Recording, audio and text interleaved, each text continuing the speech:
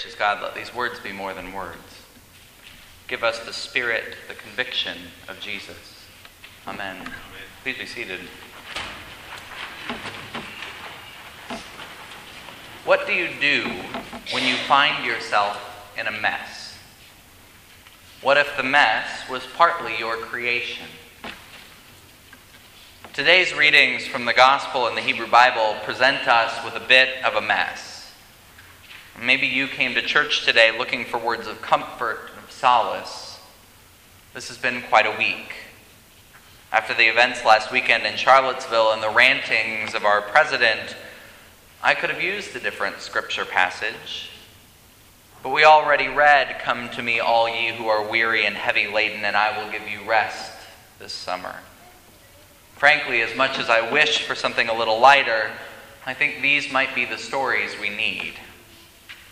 Today we encounter two sets of characters who find themselves in a bit of a mess. Joseph and his brothers face a difficult reunion. Remember, Joseph's brothers sold the young dreamer into slavery. They brought back the coat of many colors stained with animal blood to their father Jacob. Joseph's father mourned. We fast forward. Joseph has made himself useful, indispensable in the court of the Egyptians. He is Pharaoh's right hand, and a famine falls across the known world. Joseph has served Pharaoh well. They have stockpiles of grain, and enough not only for the Egyptians, but to sell to others.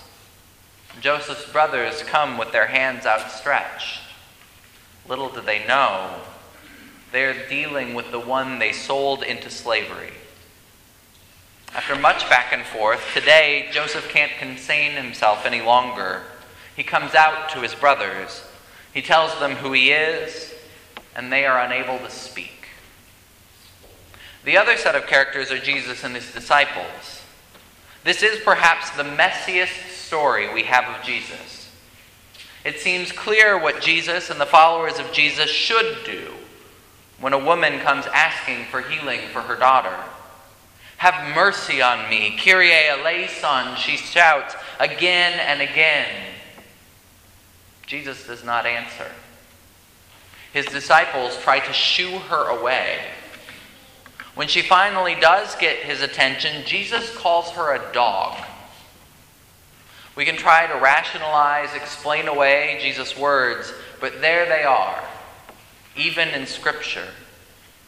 Jesus uses a racial ethnic epithet common among his people who viewed themselves superior to the Canaanites. Jesus demeans this woman.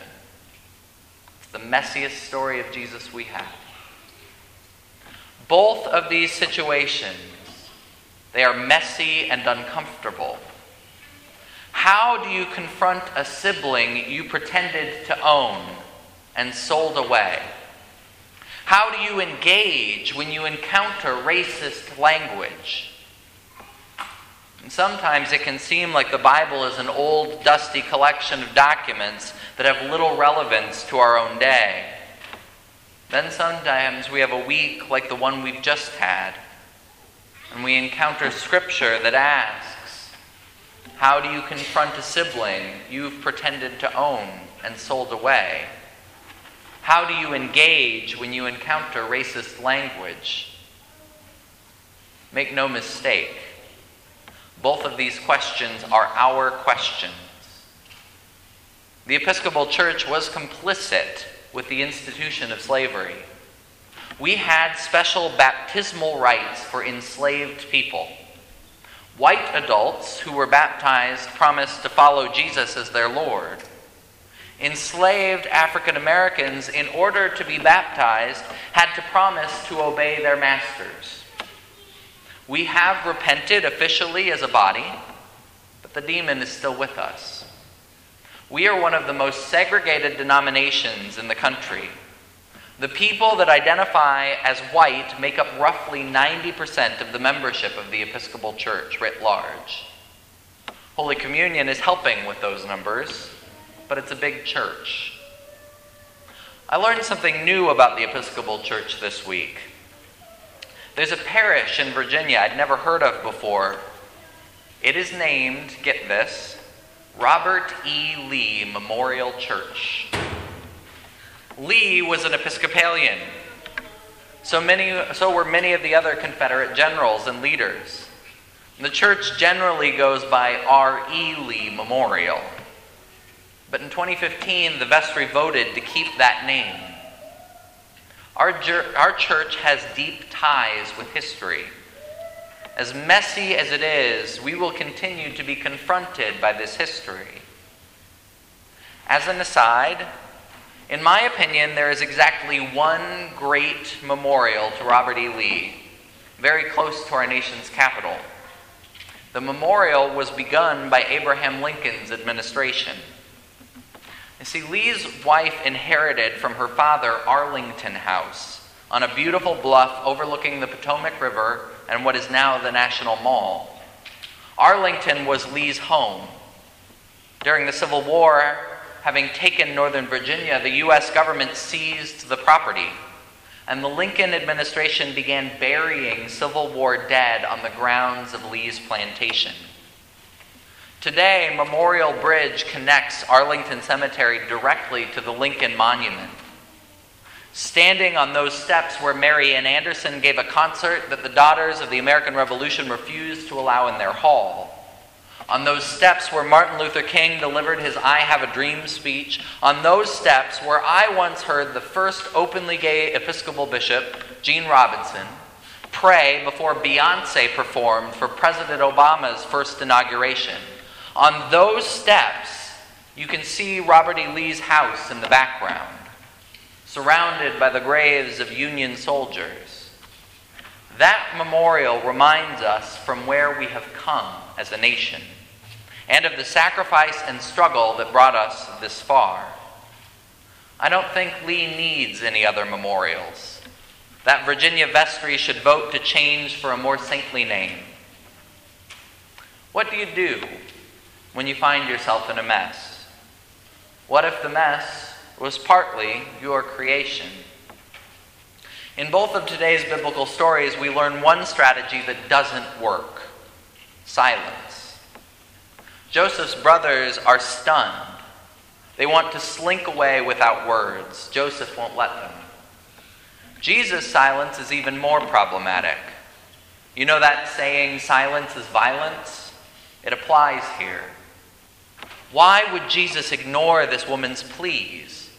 Why won't he heal her daughter the way he's been walking all over Palestine, healing and casting out demons? This gospel story, it's a mess. And thankfully, the Canaanite woman won't put up with his silence. She persists. Jesus finally responds, "Great is your faith." The woman's daughter is healed. Silence wasn't the answer. This story from Jesus, it's been one of the most difficult for scholars.